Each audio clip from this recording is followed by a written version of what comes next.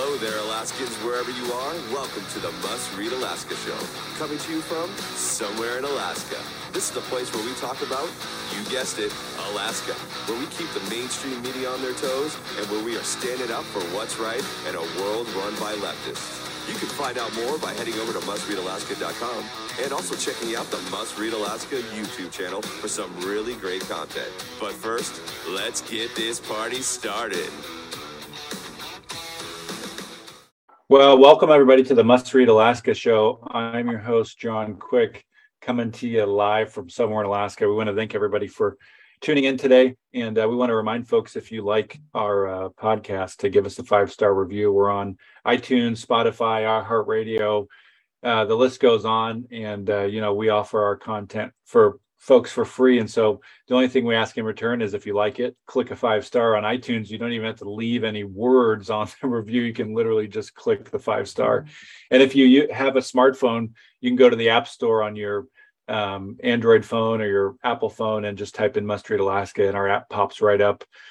We have a custom app just for you and free for use. And so if you like our app and you use it already, feel free to pop us in a 5-star review as well. And without further ado, I want to welcome our guest to the program, Les Gara, who's running for governor. He's the Democrat on the ticket. And in this new ranked choice voting world, this will be very interesting. And so welcome to the Must Read Alaska Show, Les. How you doing, John? Thanks for having me on.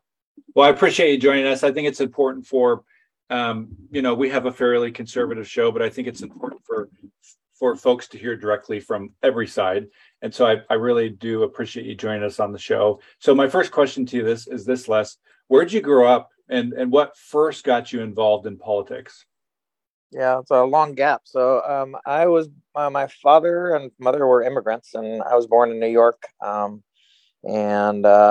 My story, some know it, some don't, but parents didn't get along. Father got custody of me when I was 6. And he had an office in Harlem, where neighborhood he loved, and people loved him there. Late one night, though, somebody came in and killed him when I was 6. Yeah. And I don't want any sympathy. I've had a good life. I've got a great wife. Everything is good for me, but I think it developed my view. I grew up in foster care, so starting at 6 till graduating high school, I lived in foster care, and it sort of developed my view that everybody deserves a fair chance in this world, whether you're born rich or poor, whether you've got a troubled family or a great family. You deserve a fair chance to succeed in this world. It means a good education. It means job training or college, whichever route you want to take if you want it. And I think if you can't afford it, I don't think money should be a barrier to you. I think, you deserve job training. You deserve to be able to get a skill, whether it's college or job training. And I believe in financial aid to help people through loans, financial aid if you don't have the money. I don't think money should be a barrier to success, is my view.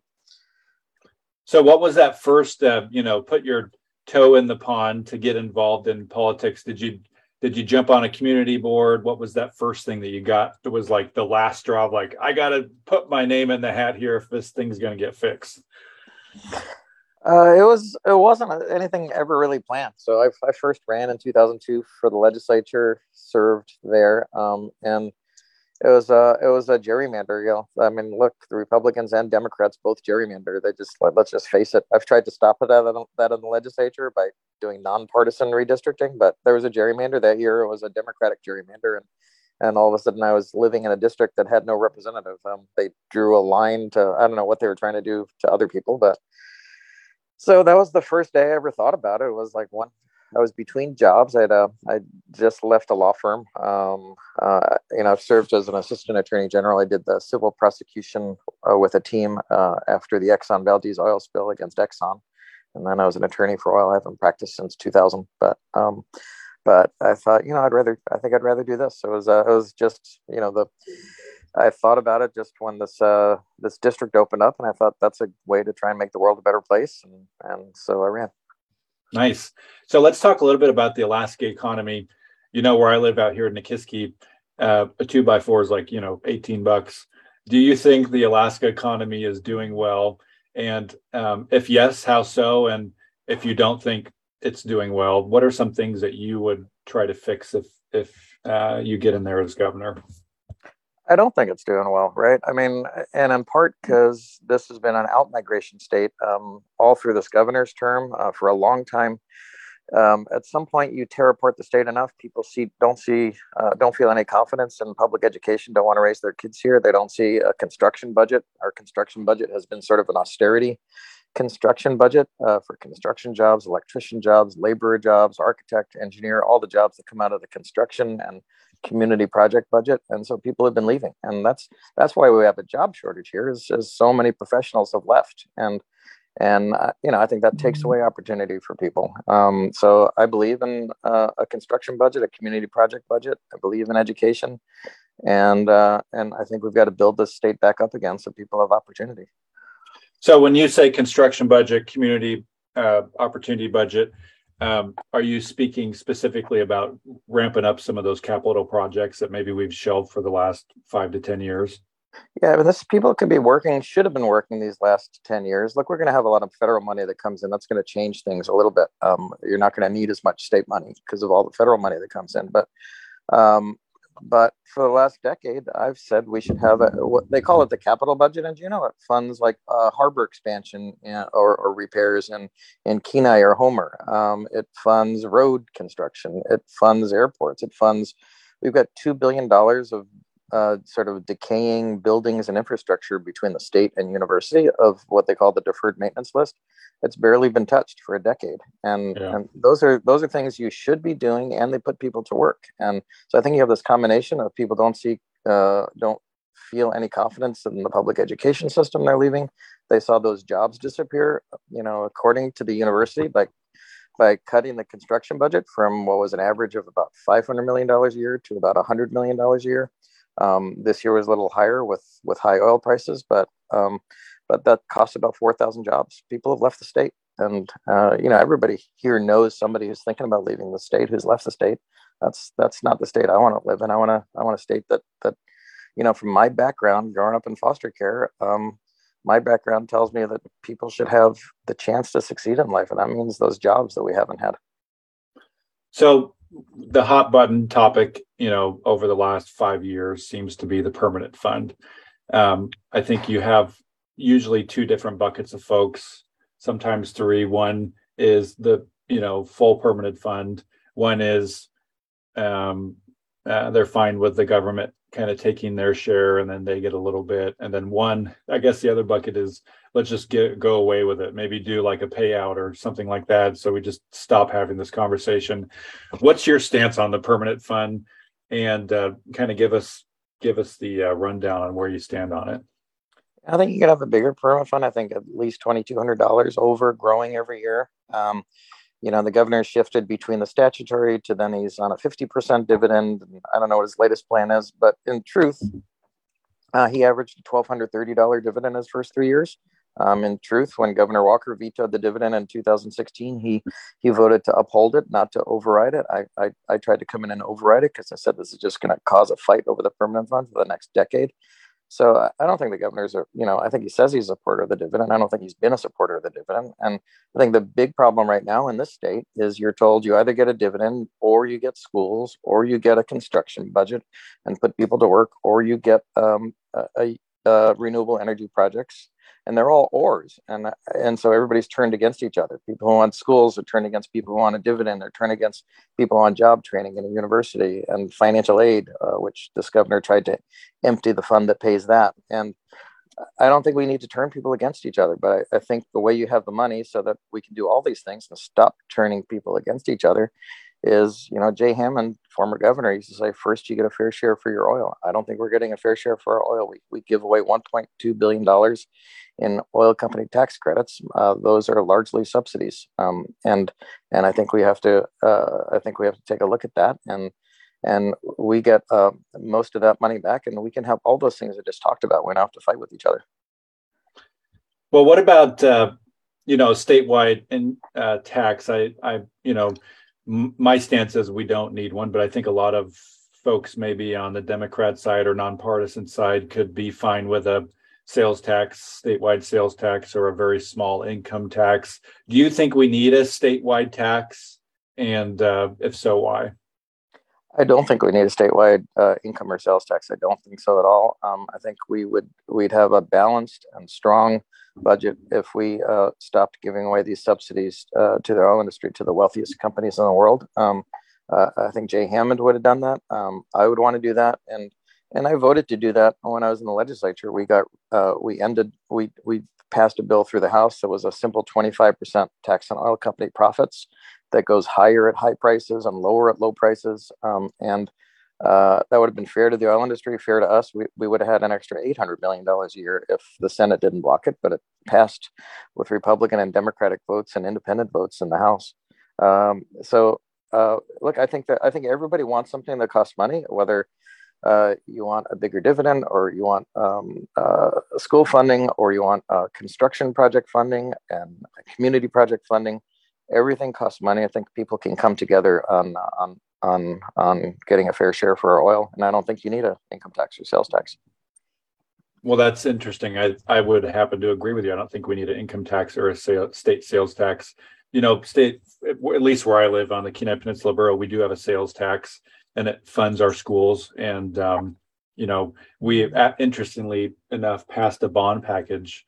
Why I say we, the school district passed a bond package. I didn't have anything to do with it, but they passed the bond package for the first time, I would say, in like 15 years. They passed one because roofs were falling apart and whatnot. And so, even in a conservative area like the Kenai Peninsula, they were still able to pass a bond package. So I think I think conservatives are worried about a statewide income tax and a statewide sales tax. So that's I'm happy to hear you say that you don't think that we need one. Let's move on to COVID. So yeah, I think can we go back to just school construction for a second? Yeah. So that's the kind of thing that puts people to work, right? I mean, you've got schools that need repair, you've got leaking roofs, you've got buckets inside classrooms, but communities haven't been able to do school maintenance and school construction for a long time because what we've had for the history of the state, which is the state chips in 60% of school bond debt to help keep property taxes down in local communities. Yep. In 2015, frankly, it was mostly Republicans, some Democrats. And the governor, they ended school bond debt reimbursement, the state share. They said, look, we owe you the money for the past school bonds, but we're not going to pay for future ones. I disagreed with that. I mean, I think, when the state stops funding things like that, that's just a pass-through property tax to local communities. Now local communities have to pay everything. And this governor has vetoed money that we owe under the old school bond debt reimbursement statute. I don't agree with that. I think we've got a statutory obligation to help communities, and instead property taxes have gone up because communities have had to foot the bill. But really the biggest thing is we've lost the jobs that, and it's harmed our schools. And, if you do everything on the cheap, at some point jobs disappear. There's nobody to be hired to maintain a school or construct a project, and then kids suffer. At some point we're at the point where you're killing jobs and you're killing education. And I think that's what's going on in the state. That's one of the reasons I'm running. Yeah, and sometimes I'm all for being as extremely fiscally conservative as we can be, but I toured a school once here on the Kenai Peninsula Borough, and there was literally standing water in the school. Floors were rotting out, so it's not like, at least some of the money on the Kenai Peninsula that we just passed is not going towards building Taj Mahals. It's going towards literally fixing roofs that are pouring out water, and floors that are sinking through the bottom. So I think that oftentimes we forget how long it's been since we've actually upkept some of these schools. We put band-aids on them oftentimes instead of actually fixing the structural problems that's wrong with them. So I think that, at least for the Kenai Peninsula voters, they kind of saw that, oh crap, some schools do need new roofs. We got floors falling through. This isn't like a safe place in some cases for kids to go learn. So I think that's why ultimately it passed here on the Kenai Peninsula. So let's talk about COVID for a second. I think that, the governor took shots on both sides of the aisle. Do you think we did too much or too little in terms of COVID mandates? I think we had a mask mandate in the state for, 3 or 4 weeks early on, and then it went away. I know the Juneau Capitol had a mask mandate. Um, do you think the state should have done something different, more or less, and why? I mean, there's a lot of retrospect you can have. Like, we know more about it now than we did when it started. And there were times when, 100,000, it's huge numbers of people were dying, right? We know more about it now. I think the right thing to do is sort of leave, not to have state mandates. I think you leave that to communities. If there's some community where there's like a huge outbreak and there's some community where everything's fine, I think you do what we've done in this state, which is leave it to local communities. I personally, I don't, federally, I think you associate some federal politicians with vaccine mandates, and I don't believe in any of that stuff. I'm pro-choice all the way, women's right to choose. And if you don't want to get a vaccine, you don't have to get a vaccine. But I would recommend it. So I would have done that differently than the governor. I think he didn't hold press conferences after like last November, and he rarely showed up. But I would have shown up around the state with leaders that people trust in local communities, like medical leaders and local leaders that people trust, and sort of laid out the science that vaccine's probably good for you unless you have a health problem that makes it dangerous for you. Some of the vaccines were better than others, right? It turned out the Johnson & Johnson wasn't that great. So I would have tried to have local leaders give people advice so they can make an informed decision, but not the mandates that people have talked about at the federal level. I think there's a big difference between sort of national Democrats, national Republicans, and those of us at the state level. I'd love to bring some of the national politicians here and show them a fishing and hunting state and a state that's much more independent. And I don't think most Congress people have ever fished or done stuff in the outdoors that people here do. I don't think they get Alaska. So I'm part of that view here in Alaska that the federal politicians just don't get Alaska. They call us a flyover state. I joke with some of my family members who are Democrats in the lower 48 that we have a different flavor of Democrats up here in Alaska. They own guns and they hunt and fish. It's not like the DC folks that people are used to seeing on TV. So, it's funny. What do you think about I don't know if you saw, but Bethel just did they had on their ballot yesterday, I believe. It was part of that. I got to answer. That's funny. So we'll just we'll move on to the next question. Maybe Zoom doesn't like that question, keeps kicking off. It's really quick. It's up to the people of Bethel, right? Like I said before, those are local decisions. As a governor, I would respect them, and I want to deal with state issues, and that's how do we retain teachers? How do we retain police? I don't know if you heard that part, but the chief of police in the city of Kenai can't keep police because a police officer gets paid more and gets a pension in almost every other state. So they come up here for 2 years, they hunt, they fish, they have fun, and then they leave and they go to a state where they get benefits and they get better pay. Same thing with teachers. They leave, they come up for a couple of years, they have fun, they leave and they go to another state. The only ones we're able to keep are the ones who are just truly committed to staying in Alaska. But if you're shopping for sort of the best pay and the best benefits, we're not even close. So we're non-competitive at this point. So what about gun laws? I think a lot of the national, I hate to loop things into buckets, but I think a lot of at least what we're hearing from the national Democrats, DC and whatnot, is we need stricter gun laws or more strict ways for somebody to acquiring guns. The conservative standpoint on that is law-abiding citizens are fine following the laws. Folks that are getting guns illegally could care less about your stricter gun laws. They're going to get them regardless. What are your thoughts on stricter gun laws in Alaska and why? Yeah, I think, there are national Democrats and national Republicans who don't understand that Alaska is a fishing state or a hunting state. And so, I think our gun laws here are fine. There are some Republican states that have, a law that says if you're an immediate danger to kill yourself or others, somebody can temporarily sort of withhold your weapon if those are done in the right way. Give people due process and with real evidence that somebody's about to kill somebody. If there's bipartisan support for something like that, that's the kind of thing. That's the only kind of thing I think might carry some weight and carry some legs. And it would have to be bipartisan in the state. So, but I don't see the national debate being the debate that we have here. Yeah.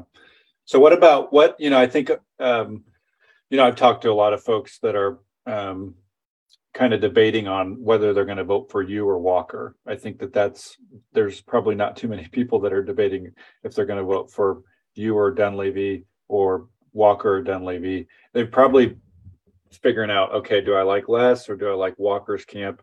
So I think my question to you is, what separates you from, Walker's standpoint or Walker's camp? What separates your campaign as being different than the alternative choice on the ballot for a lot of folks? Yeah, I'll just push back a little bit. I think we're going to get a fair number of Dunleavy voters because I think a dividend requires that you have the funding for it. You can't do the 1970s liberal thing and say, here's the how much it's going to cost part, but I don't have a plan on how to fund it part. I have the plan on how to fund it. That's why the governor had averaged a $1,230 PFD his first 3 years.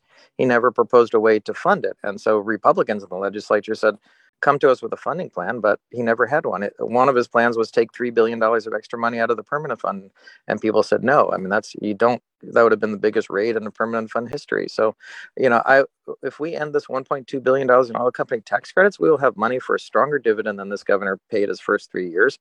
I agreed with the dividend this year. We had extra oil money and the cost of energy is really high. So people deserved energy relief. But the first 3 years he had a small dividend, and he voted to uphold the veto dividend in 2016 because he's never really had a plan to pay for it. I'm the only person in this campaign that has a plan to cover the cost of a strong dividend and have schools and have financial aid for people who can't afford job training or college, and sort of build back a police force and pay teachers what we need to keep them here. So I think I differ from all of the candidates on that. I'm the only person who's come out and said that's what we should be doing. Yeah. Well, I appreciate it. Do you have any last thoughts, Les, before we sign off on this? If somebody is listening and they're interested in, finding more about your campaign or, getting in touch with you or whatever, where do they find you? Are you on what, I'm sure you have a website or Facebook. How does somebody find you? Lesgara.com, so LESGARA.com. I think the only final thing I'd say is I think fish bind Alaskans. I fish a ton. And I think, whether you're a commercial, sport, or subsistence fisherman, I think fish bind people in the state. I disagree with Governor Dunleavy on the Pebble Mine. He supports it. I think you don't put a toxic nightmare like that at the headwaters of the last great remaining wild salmon runs in the world. And so I want to make sure we have fish that come back for the next generation. I think I would be better on fish. I think I'd be better on the dividend. I think I'd be better on schools than any of the other candidates in this race. Well, I appreciate it, Les. Thank you so much for coming on. And you're welcome back anytime. Until next time, I'm John Quick signing off from somewhere in Alaska. And thanks for coming back on 2 or 3 times after your phone didn't like what was going on. So I appreciate it, Les. Thank you so much. Thanks, John. See you. Yep. See you.